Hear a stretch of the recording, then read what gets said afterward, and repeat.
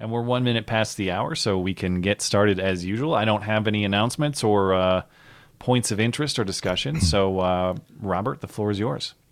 Okay, let's get started. We have a lot of ground to cover today because the text is kind of lengthy. I'm going to go ahead and read it, and then we will talk about it. Okay, so John chapter 4, verses 1 through 42. Now, when Jesus knew that the Pharisees had heard that he was winning and baptizing more disciples than John, although Jesus himself was not baptizing, but his disciples were, he left Judea and set out once more for Galilee. But he had to pass through Samaria. Now he came to a Samaritan town called Sychar, near the plot of land that Jacob had given to his son Joseph. Jacob's well was there. So Jesus, since he was tired from the journey, sat right down beside the well. It was about noon. A Samaritan woman came to draw water. Jesus said to her, "Give me some water to drink." For his disciples had gone off into the town to buy supplies. So the Samaritan woman said to him, "How can you, a Jew, ask me, a Samaritan woman, for water to drink?" For Jews use nothing in common with Samaritans. Jesus answered her, "If you had known the gift of God and who it is who said to you, 'Give me some water to drink,' you would have asked him and he would have given you living water." "Sir," the woman said to him, "you have no bucket and the well is deep. Where then do you get this living water? Surely you're no greater than our ancestor Jacob, are you? For he gave us this well and drank from it himself, along with his sons and his livestock." Jesus replied, "Everyone who drinks some of this water will be thirsty again. But whoever drinks some of the water that I will give him will never be thirsty again. But the water that I will give him will become in him a fountain of water springing up to eternal life." The woman said to him, "Sir, give me this water so that I will not be thirsty and have to come here to draw water." He said to her, "Go call your husband and come back here." The woman replied, "I have no husband." Jesus said to her, Right you are when you said, 'I have no husband.' For you have had 5 husbands, and the man you are living with now is not your husband. This you said truthfully."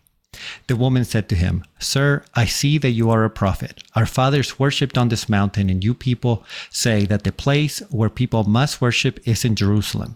Jesus said to her, "Believe me, woman, a time is coming when you will worship the Father neither on this mountain nor in Jerusalem. You people worship what you do not know. We worship what we know because salvation is from the Jews. But a time is coming, and now is here, when the true worshippers will worship the Father in spirit and truth, for the Father seeks such people to be his worshippers. God is spirit, and the people who worship him must worship him in spirit and truth." The woman said to him, "I know that Messiah is coming, the one called Christ. Whenever he comes, he will tell us everything." Jesus said to her, "I, the one speaking to you, am he." Now at that very moment his disciples came back. They were shocked because he was speaking with a woman. However, no one said, "What do you want?" or "Why are you speaking with her?" Then the woman left her water jar, went off into the town and said to the people, "Come, see a man who told me everything I ever did. Surely he can't be the Messiah, can he?" So they left the town and began coming to him. Meanwhile, the disciples were urging him, "Rabbi, eat something." But he said to them, "I have food to eat that you know nothing about." So the disciples began to say to one another, "No one brought him anything to eat, did they?" Jesus said to them, "My food is to do the will of the one who sent me and to complete his work. Don't you say there are 4 more months and then comes the harvest? I tell you, look up and see that the fields are already white for harvest.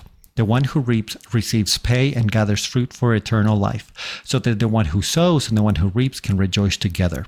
For in this instance, the saying is true, one sows and another reaps. I sent you to reap what you did not work for. Others have labored, and you have entered into their labor." Now many Samaritans from that town believed in him because of the report of the woman who testified, "He told me everything I ever did."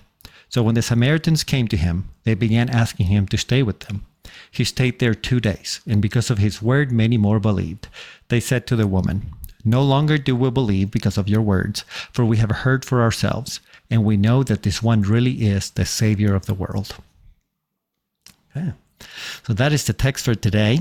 And I want to start with a little bit of background. Well, really more than a little bit, because the only way to kind of grasp the scandal going on in this story is to understand a little bit about Samaria and a little bit about the gender dynamics at the time, right?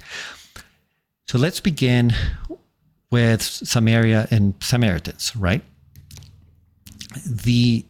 There was a lot of conflict, really, to say the least, between the Jews and the Samaritans.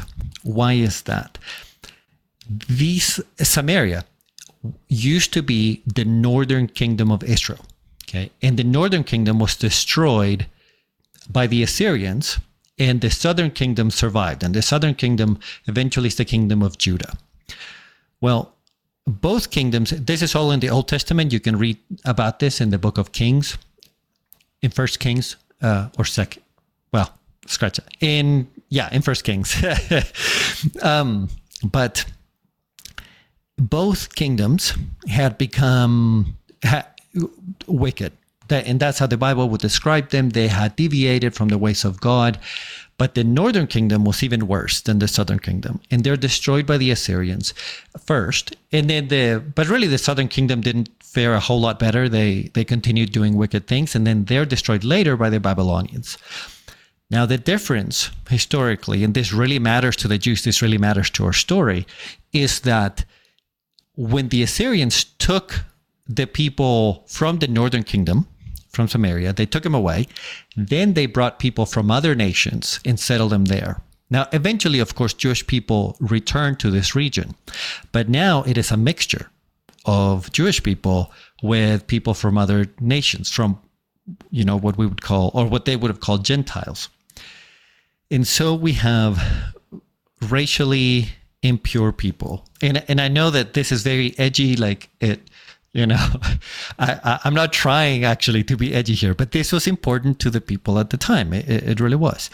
So the people in Samaria were considered unclean.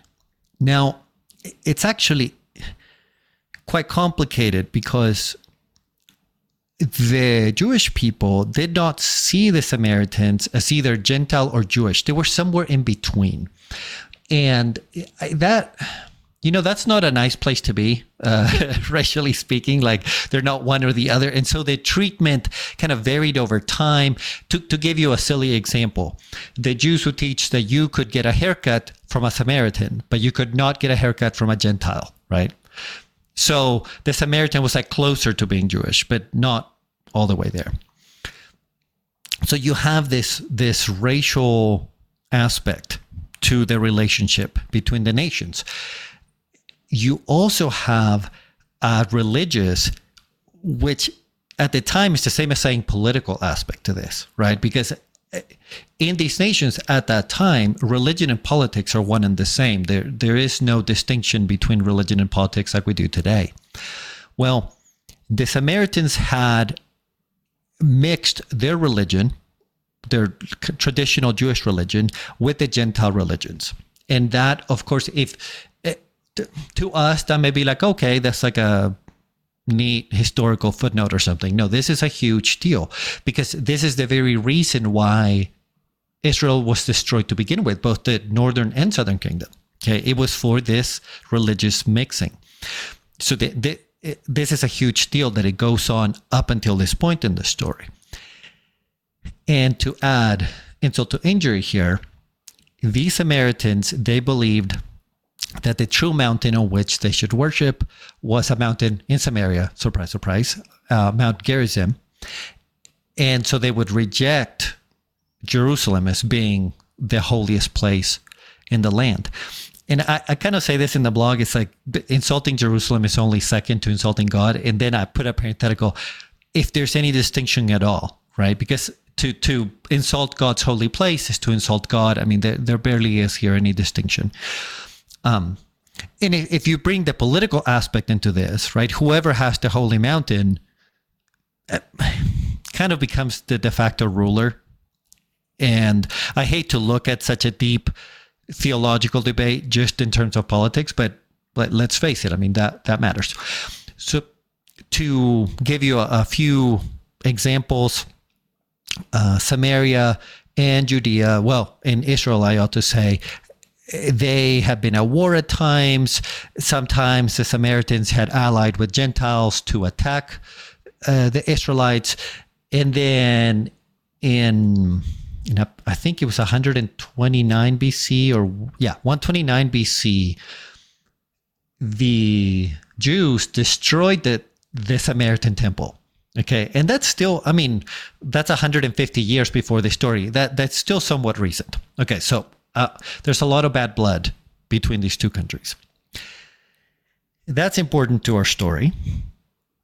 And then on top of that, we need to keep in mind that we are dealing here with an interaction between a man and a woman. In our modern culture, I don't feel like we can, I don't think that we can at least emotionally grasp what a big deal this is, right? We can talk about it intellectually, we understand it, but this would have been quite a big deal. Probably the closest nowadays that we would get to a similar interaction would be in the Muslim world, where gender dynamics are still very old school, I guess. There's probably a better term for that, but at any rate, to give you a sense of how big of a deal this is,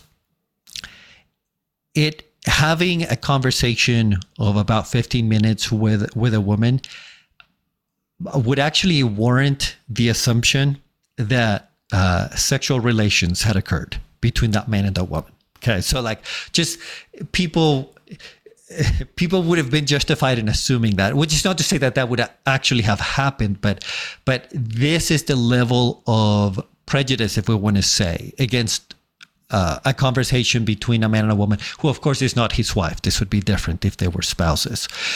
A conversation like that may be grounds enough for divorce, right? Like if it was a married woman talking to a man, then her husband could say, no, I think that you've been unfaithful to me, and we can get divorced. And then on top of that, let's go ahead and talk about this woman in particular, and then we will start kind of going verse by verse and pulling out some of the theological concepts out of this. But, and forgive me, before I get to the woman herself, let me add one more thing here, which is the scene here at the well. In the Old Testament, there are very important stories, very important scenes, if we want to call them that, where a man finds his wife at a well. Okay. And we're talking, these are like the big people in the Old Testament, Abraham and Jacob, the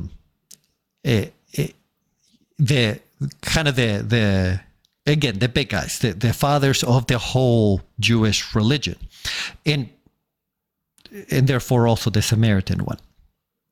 Well, I post those stories in the blog. I'm not going to read them, but they follow at least the same general idea of a man comes to the well and he either gets water for the woman or he gets water from her. And then next thing you know, they're married. You may think, why am I bringing this up? Like, this is so silly. Well, think about it in modern terms. Picture the following scene. This is the scene I use in my blog.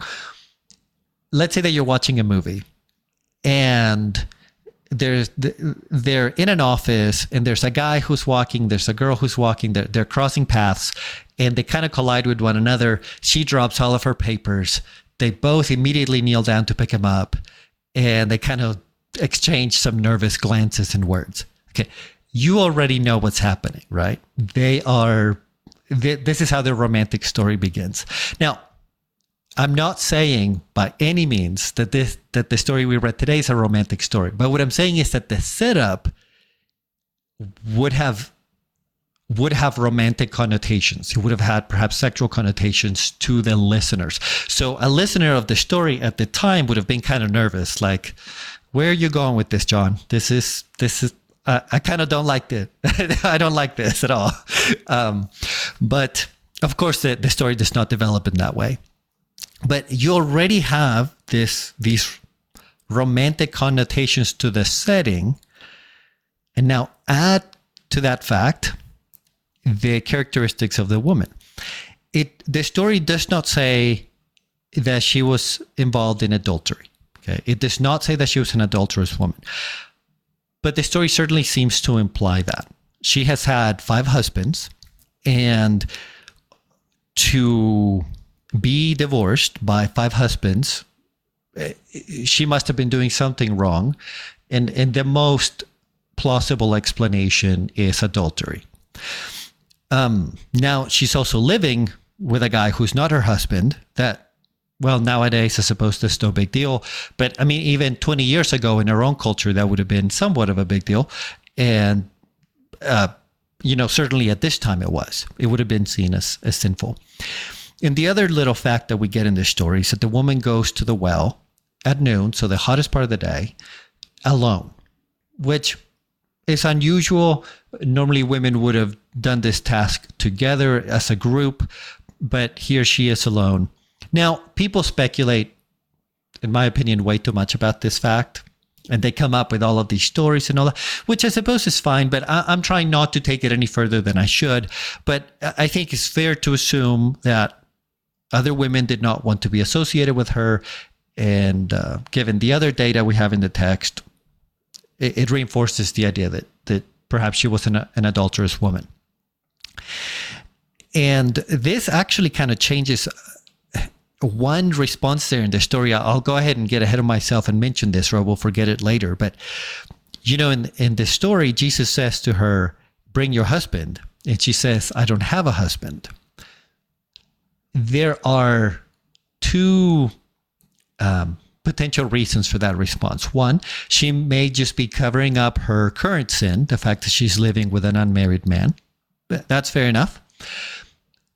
But the other quite reasonable explanation is that she was keeping her options open, right? So she has met this man at the well, and maybe, she's saying, "I don't have a husband," to effectively let him know, "Hey, I am available."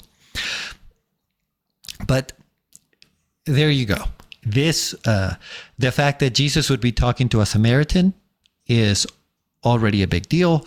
And the fact that she is a woman is also a big deal. So this whole scene is just kind of scandalous and uncomfortable. That being said, then, how does the conversation develop? Well, let me here go back to verse 4 right quick, because it says that Jesus had to pass through Samaria. I posted a map in the blog if you want to look at it, or you can just Google a map. But that's not true in the necessary sense, right? It's not like Jesus absolutely had to go through Samaria. He could have made it from Judea to Galilee through he could just go east of Samaria. And that would have been a longer route, but it's a route that Jews often took to avoid Samaria. They did not even want to come into contact with them. So when it says that Jesus had to go through there, what does that mean? And if you look at how John uses that word necessity in his gospel, it often means this is what God wants to do. This is his mission, or this is what he's trying to accomplish. And so that phrase, once you kind of understand all this, makes you think, okay, Jesus had to go through Samaria because he wanted to, because this is part of his plan, which makes all this all the more special, right? Well, so he goes, he meets this woman at the well, and says, "Can you give me water to drink?" and all that stuff. And so then he says, here's when we start getting into the more theological stuff. He says, "If you knew who I was," and I'm paraphrasing, "you would have asked me for living water." Now, this is another one of those double entendres that John uses. I find it fascinating. I mean, just how John's writing is so incredibly clever. Because remember, last week or the week before, we were talking about being born again and how that same expression can mean born from above or born again. And the readers, we understand that Jesus means born from above, born from the light, born from God. But the listener, Nicodemus, takes it the other way, and he takes it to mean born again, and he's confused. We have the exact same dynamic going on here.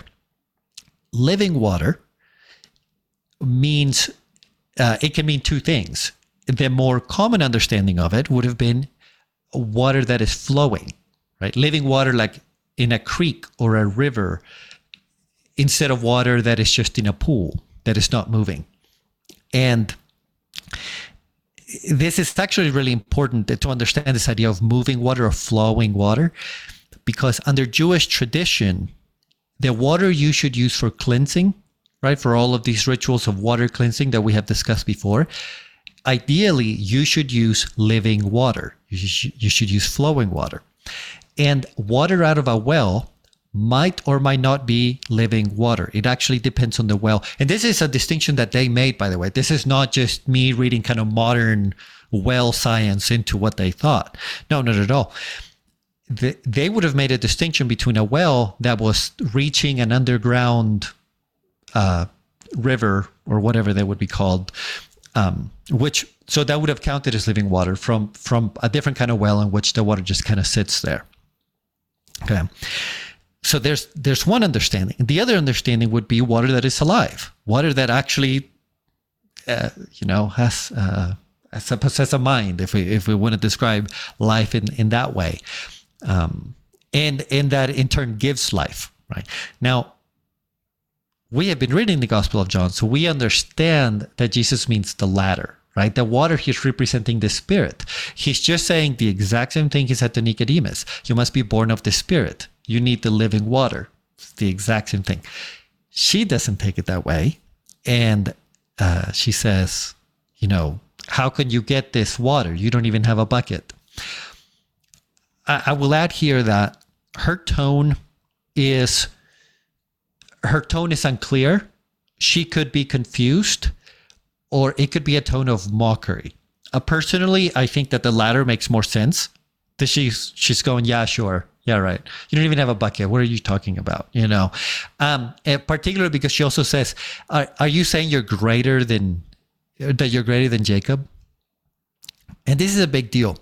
The Samaritans, they thought of themselves as descendants of Jacob, right? But notice that the Jews don't think of the Samaritans as descendants of Jacob. They think of them as racially impure people who are descendants of whoever the Assyrians brought back into their land and whatever other Jews resettled there. Okay. So essentially, are you saying that you're greater than our like key forefather here? And Jesus effectively says, yes, I am. I can provide the living water. There's also here a comparison being made between, sorry, let me rephrase that. I want to make sure that we don't miss the point that Jesus is making when he says that whoever drinks of this water will thirst again, but I have living water of which, you'll never be thirsty again. Well, Jesus is not trying to diminish our physical needs here, right? Clearly, we are going to need regular water. We need food. I mean, Jesus himself was thirsty in this story. That's clearly not the point. The point that Jesus is making is he's not contrasting his living water to the regular need for regular water, but that his living water is greater than this sacred well, right? This Jacob's well. What Jesus is bringing is even greater. From a sacredness standpoint. The Torah and wisdom were often compared to water in their tradition. And a good teacher would be compared to somebody who would provide living water. But the way that wisdom was explained, once you had the water of wisdom, you would thirst for more. And that makes sense when it comes to wisdom, right? You want more wisdom. That absolutely makes sense. That's fair. But Jesus is saying this is not like that either. This is not just like wisdom of which you will want more and more. What I am offering you is a once for all kind of deal. Like if you get this water, you need no more. Finally, on that point of living water, You can look at other biblical references that John was probably alluding to. God is referred to as living water in the Old Testament.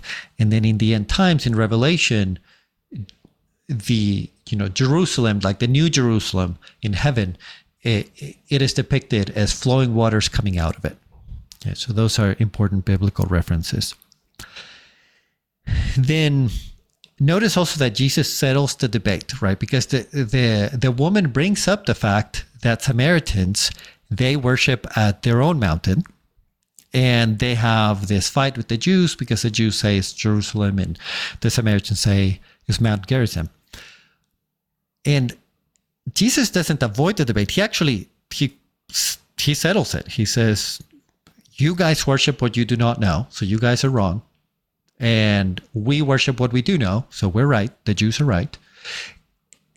And that is, well, and then we'll go into this idea of, now you will worship in spirit. So this debate about the mountain is about to kind of become outdated or a moot point. But before we get to that, I think this is an incredibly important theological point, because the Samaritans, they only accepted the Pentateuch, the first 5 books of the Old Testament.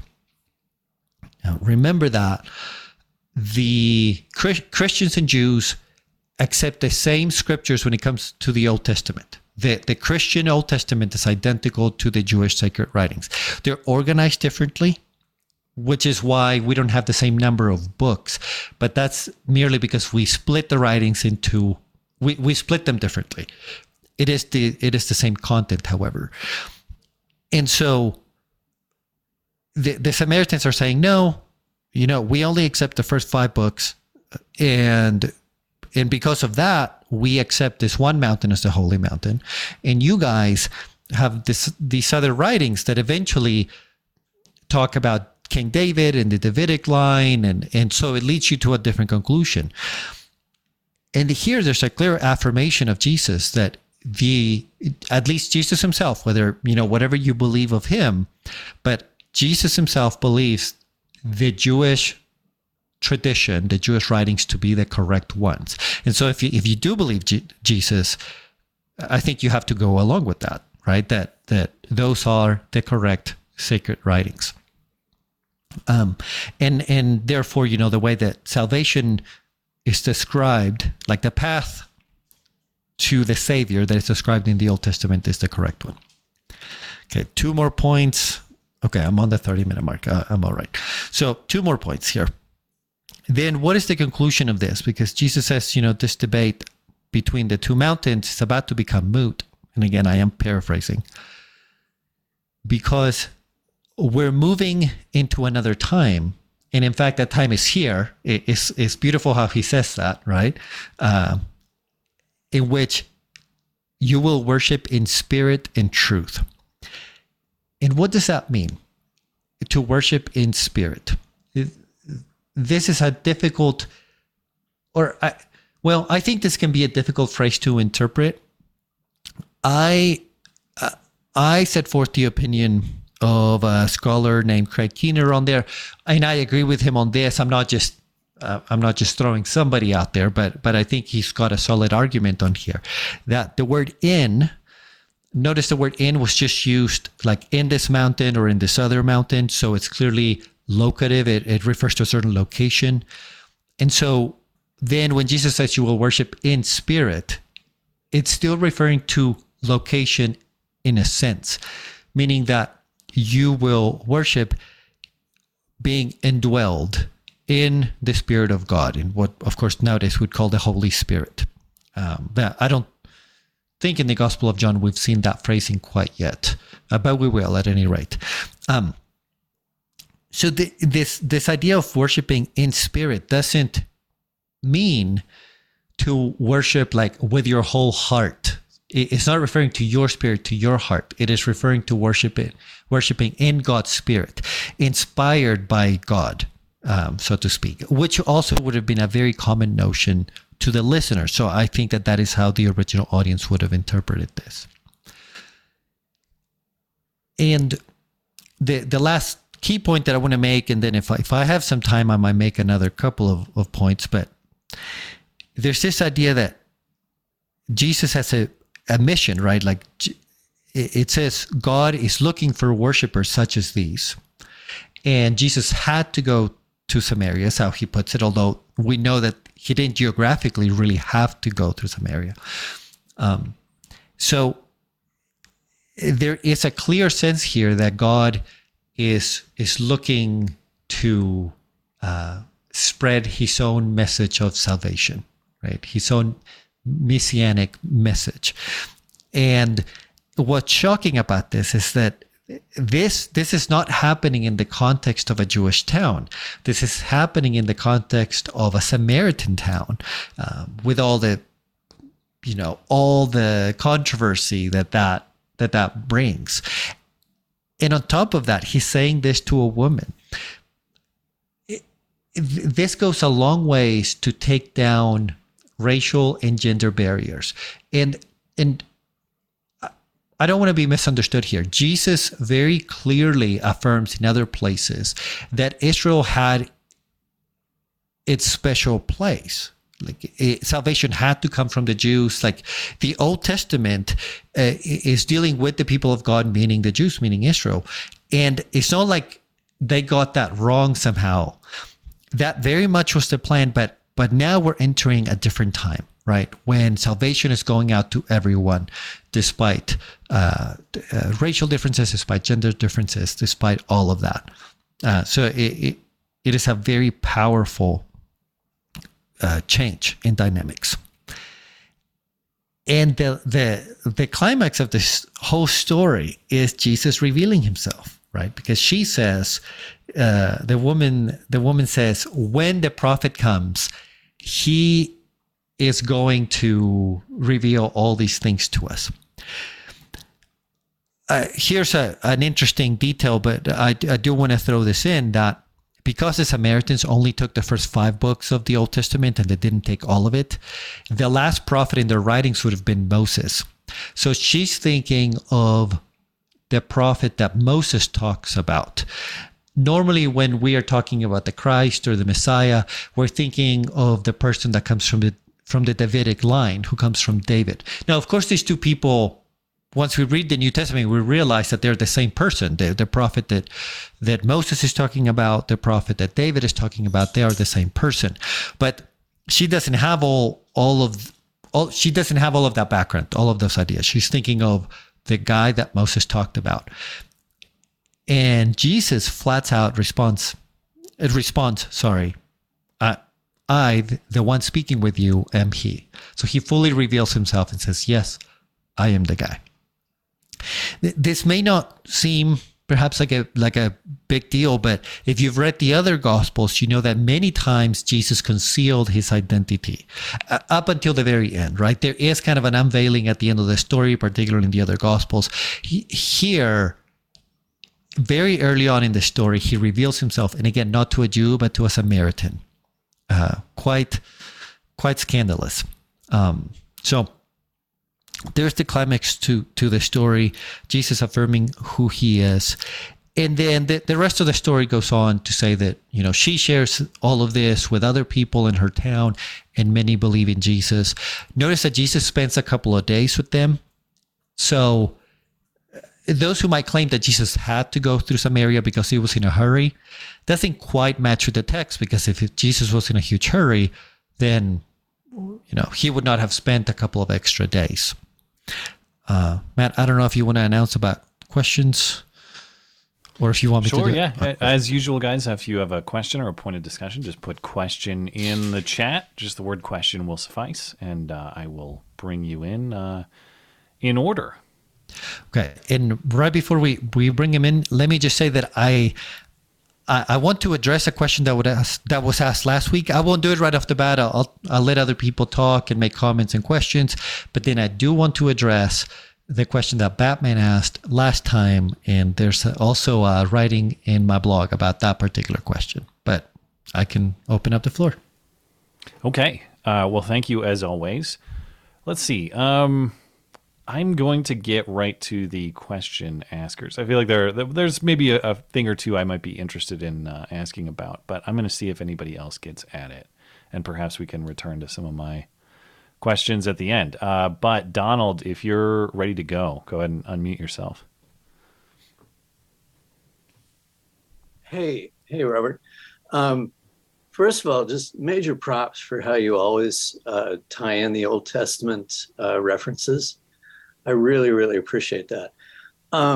So the obvious question for me is, why did Jesus do the big reveal here to the Samaritan woman? I mean, it's just fantastic in terms of the narrative, but even just the chapter before at the wedding at Cana, he was telling everybody, don't tell anybody I did this, which is kind of comical in a sense. But and again, as you reference in all the other Gospels, he's constantly telling people, don't say anything, don't tell anything.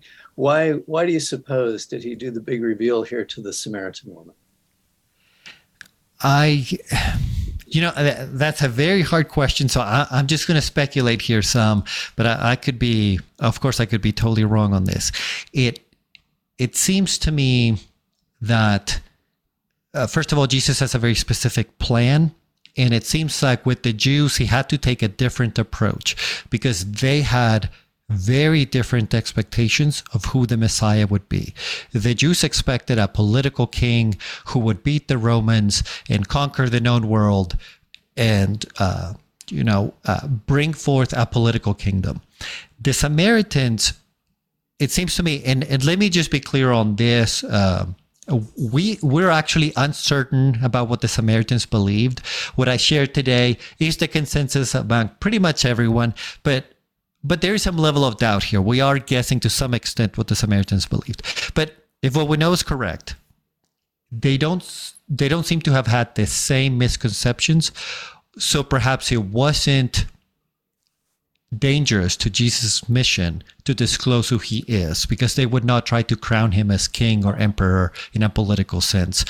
That's one potential explanation, but I'm sure that there's others out there. Well, that makes sense. I'll take it as valid. Thank you. Thank you. Thanks, Donald. And that actually was my exact question. I understand why this would be significant, but the motive to do that seems unclear to me. So, yeah, it seems like among the Jews, whenever like Jesus did miracles, it always went wrong. And we'll get to some of that, but people immediately thought, cool, we got our king over here. And again, when I say king, I mean it in a political sense, a guy who can make bread for us, a guy who can give us fish. And I mean that literally, like, here he feeds the 5,000 miraculously. And their takeaway is like, cool, this guy can feed us. and so it seems like he had to take a different approach with his people. Gilgamesh, you're up next if you're ready. Well, I was thinking about that. Could it be that he wanted to show that God's kingdom is welcome to all that believe in him and that want to follow what Jesus is trying to do? Is that why he may have stopped in Samaria, to welcome the Samaritans into the kingdom of God? Do you think that's possible? Because it makes more sense that why he stopped there instead and revealed himself instead of everywhere else that he went. He wanted people not to know who he was, but here he does that. And I think it was because he wanted to invite the Samaritans and tell them that they are welcome, unlike the Jews' approach that they said that they weren't welcome because they were mixed race, that they're welcome because if they believe in God and they're welcome to his kingdom. Yes, I think there's something to that as well. Certainly I think that Jesus going to Samaria to share the good news there was exactly for what you said. Jesus is making it clear from the beginning of his ministry that I have come to save all. And there would have been no quote unquote worse people to go to than the Samaritans, right? It would have been less controversial if Jesus went to the Gentiles, because they didn't have this whole history of animosity and war and all that stuff. Now, as far as the revelation itself, perhaps Jesus reveals himself first to the Samaritans to also make that point and say, to really kind of emphasize that and say, look, I really am coming for everyone in a good way. Yeah. Yeah. That's what I was thinking, because the way that he approaches because he knows what the Jews are looking for, and That's why doing what he does here to Sumerians is to say, yeah, everybody's welcomed in. I'm not a political king. I'm, here to deliver the message of God, what God wants. I'm not here to be a political king and everything. Yeah, I think that's quite right. Okay. Well, thanks. Thank you, Have a good night. Gilgamesh. Uh-huh. Yeah, you as well. Okay, Chris Blair is up next. Thank you. First of all, Robert, good job as always. That's I really like some of your comments, especially the bit about the comments regarding truth and spirit as a specific location, so to speak, and that it what that means as far as a right way and a wrong way to worship. My comment, actually, I'm going to just pick up right where Gilgamesh left off as far as this things progressing from Jerusalem to Judea to Samaria to the ends of the earth. He tells the Samaritan woman salvation is from the Jews.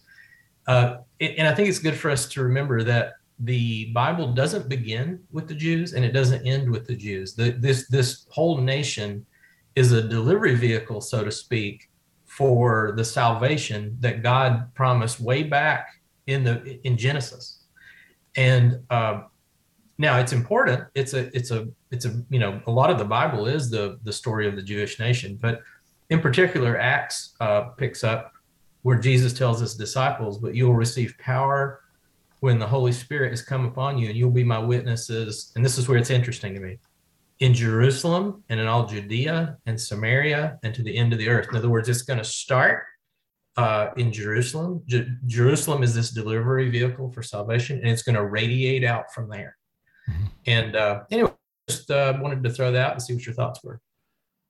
I thank you for adding that. I think that's perfect. And yeah, there clearly was this plan like you're describing, like it begins with Jerusalem and it moves to Samaria and so forth, just like what you're describing. And I think that another thing, I guess, that we can add to this conversation is what Jesus says at the end of this story, where he says, "You reap where you have not sowed."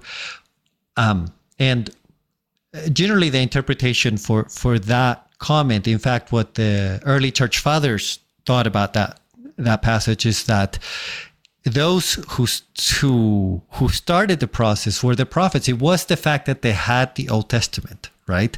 So in Samaria, the word of God had already been planted by the fact that they had the Pentateuch. And so Samaria stands in a different place to the rest of the world. With Gentiles, you kind of have to start from square one and with the story. Not so with the Samaritans.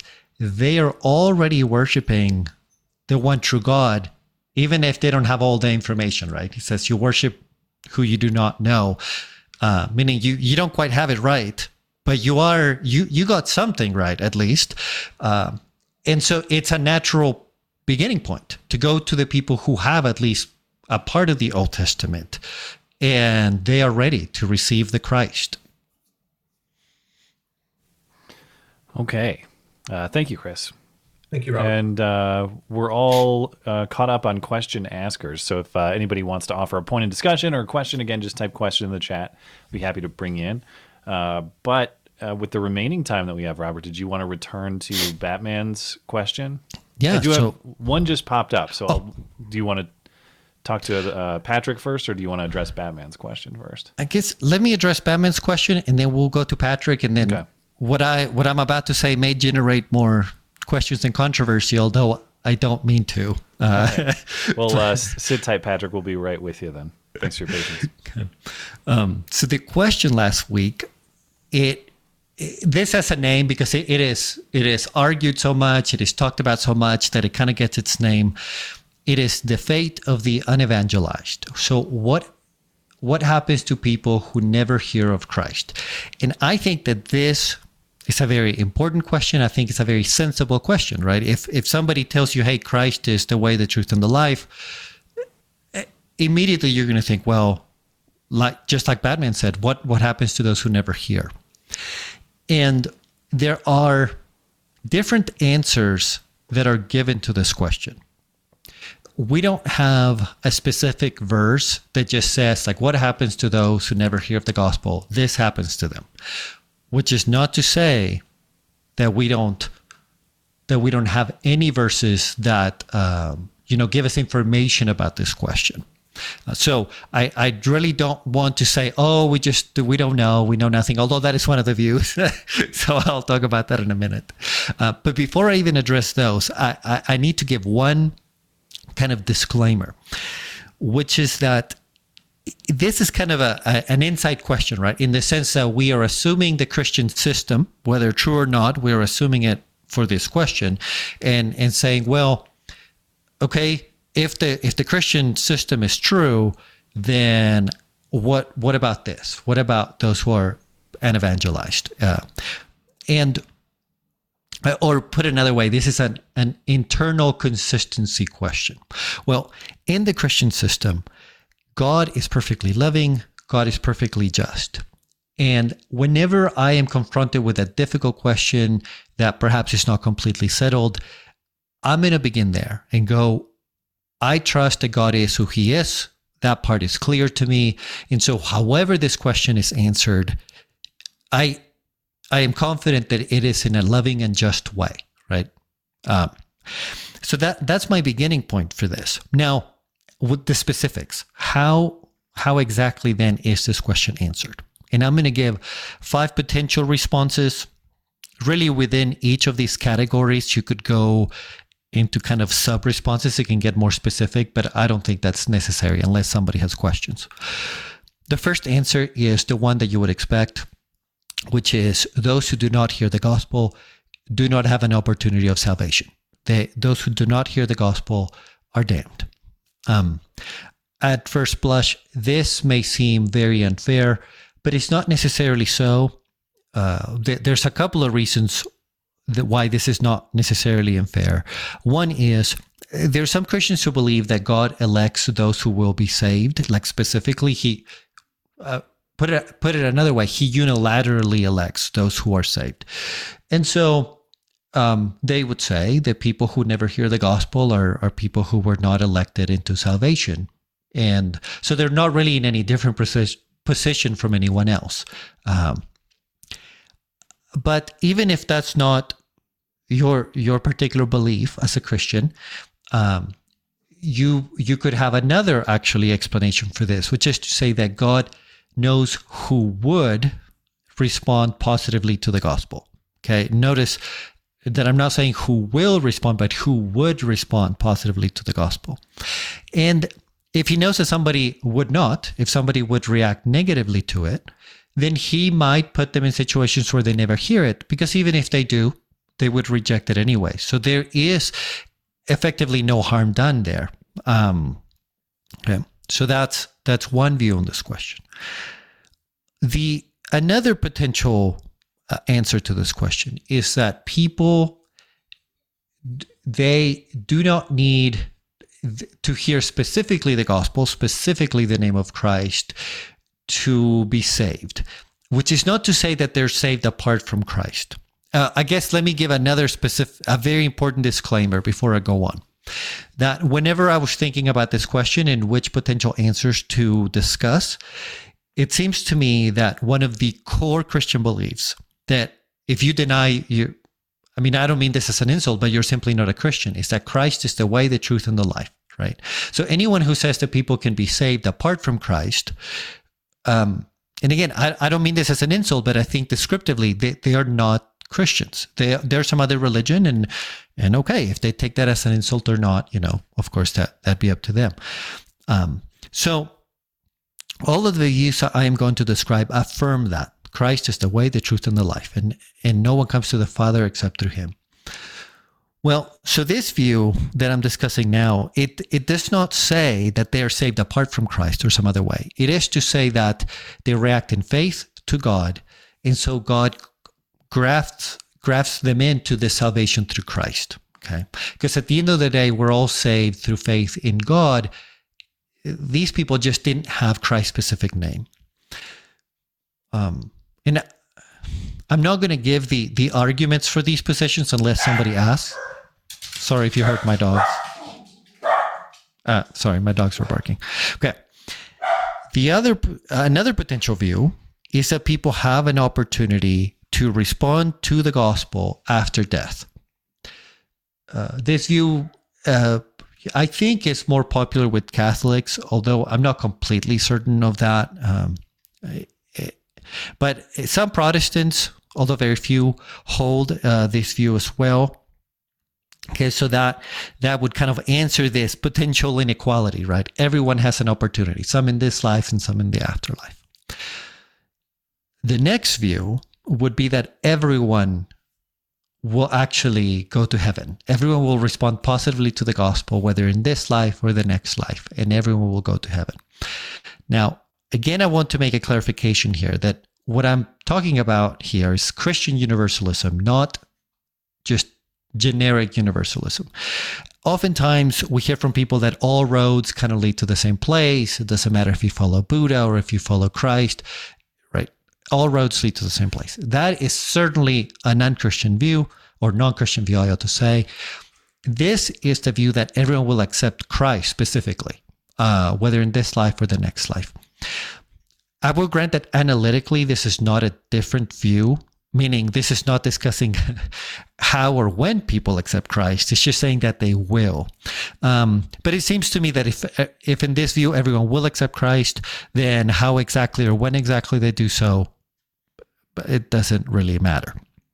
And the last view would be the one that I alluded to at first, which is just agnosticism about this point, not about religion in general. It is to say, the Bible doesn't tell us the answer to this question, so we just cannot know, and that would be the end of the story. If people have questions, I don't mind going deeper into any one of these views. We can talk about it more, but I want to emphasize this idea that regardless of the view that you take, the Christian view would be that we're all saved through Christ. That is the one way. And as long as you affirm that, I think that you can call it a Christian view. But it's not to say that all these views are correct. I mean, one of them is correct, and the other ones are wrong. That's where I am gonna sit on the fence and leave it at that. No way. That's what I was gonna ask you. I get that you mean sort of by mutual exclusivity, one is correct and the others are not. But you're entitled to your own opinion, and the reason that I choose to have you put these together and the reason that I choose to listen is because I think that you're well read and learned on these topics. So if you had to choose, if you don't have to disclose, I don't mean to try to pry it out of you, but I would be interested in hearing which one you think is the correct interpretation or understanding. So the reason that I didn't put my opinion, kind of front and center is because I don't want to alienate anybody who's listening to us or participating, rather, is what I ought to say. And I feel like a lot of your theological commitments will come to light once you answer this question. And that's why I was trying to not disclose. But at the same time, I'm not hiding anything. I lean towards answer number 2, but I honestly hold this quite loosely because at the end of the day, I'm kind of trusting in God's love and justice, and how He does this. It really doesn't bother me. I'm not just saying that, but I'll tell you why I lean towards number 2. It's particularly because of the Old Testament. You have a story, for example, like the book of Job. Job is not an Israelite, but he has a relationship with God. But you don't have any of the specifics. And so it seems to me that that's plausible. Now it could be, here's the other way that answer number 2 could be plausible, is that anyone who would repent then would hear of the name of Christ. And that's many people who believe in number 2, they would say, well, they will still hear the gospel because anyone who accepts whatever revelation they've been given, they will be given even more revelation. But I don't want to take all the time up. I'm sorry to do that. I appreciate that. And I'm sure Batman appreciates it too. There's a very thorough response to the point that he raised, and I'm glad we were able to circle back on this. So perhaps I will email Batman as well and make sure that he's aware that this answer to his question is out there. But before I take up any more time, Patrick, if you're still around, go ahead and unmute yourself, and you're welcome to chime in. Yeah, I think I could hear you anyway. Go one more time. Go ahead. Can you hear me? Yes, sir. Go for it. So mine is more of I guess, a question of like strategy and approaching, coming up to situations like this that came up in the passages that you read. I don't really consider myself like a biblical scholar, so I want to make sure I'm approaching it like the right way. But I kind of, when it came to the question of strategy, like why did he approach the situation this way? That was like the first question that came up. I kind of thought of it in the way that like a logical analysis of it, that like if God is omniscient and he knows everything backwards and forwards and knows, everything that will happen in its place in time, if you think about, an individual that had that, ability, their actions would seem inconsistent sometimes. It'd be one thing if they were inconsistent in their moral character or anything, but the way that they approached situations, and people that they were trying to communicate with would seem odd because they know everything about that person and how they would react, given specific information. And so even back to like turning water into wine, like why approach it that way? Why reveal himself at that random wedding? Because he knows something that I don't, is what I was kind of approaching it with. But I don't know if that's just a cop out and if I should avoid thinking of things that way. So I wanted to kind of get your perspective on that, Robert. I think you're 100% correct, right? I mean, yeah, there's little I can add to that. If we have somebody who knows everything, some of his actions might appear nonsensical to us, right? But he's setting events in motion that we can't even fathom, at least at the time. Yeah, I mean, you explained it very well. I have nothing to add to that. Okay, cool.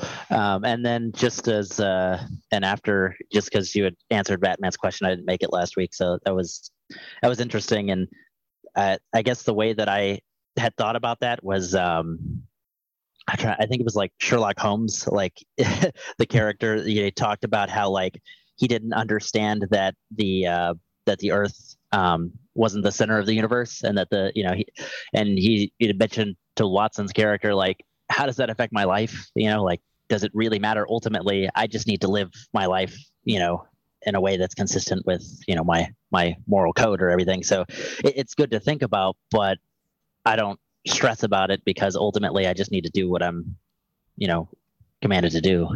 Yeah, I agree wholeheartedly with you. Cool. Thanks, Robert. Muted myself. Thank you, Patrick. We're right at the top of the hour. So I suppose, unless you have any closing thoughts, Robert, we will finish right on time. No, I hope I didn't make anybody too upset with this particular controversial topic. I will continue not to try to push kind of my own views, but I endeavor to put all the options on the table that I think at least are reasonable options. I can't possibly put every alternative there, right? Like some are just too wild. That's exactly what I'm personally looking for, and I hope people find value in. And I like to know your personal opinion, but I like to know the options on the menu, and I like to know the reasons why you select the option that you do. And I thought you did a great job of explaining all that. So appreciate I appreciate the weekly lesson, of course, but I really appreciate following up on a question of importance from the week prior, because that's really above and beyond. And so thank you for that. All right, everybody. Thanks for joining as usual. We will be back next Saturday, 8 p.m. Eastern Time. In the meantime, have a great week, and thank you for joining.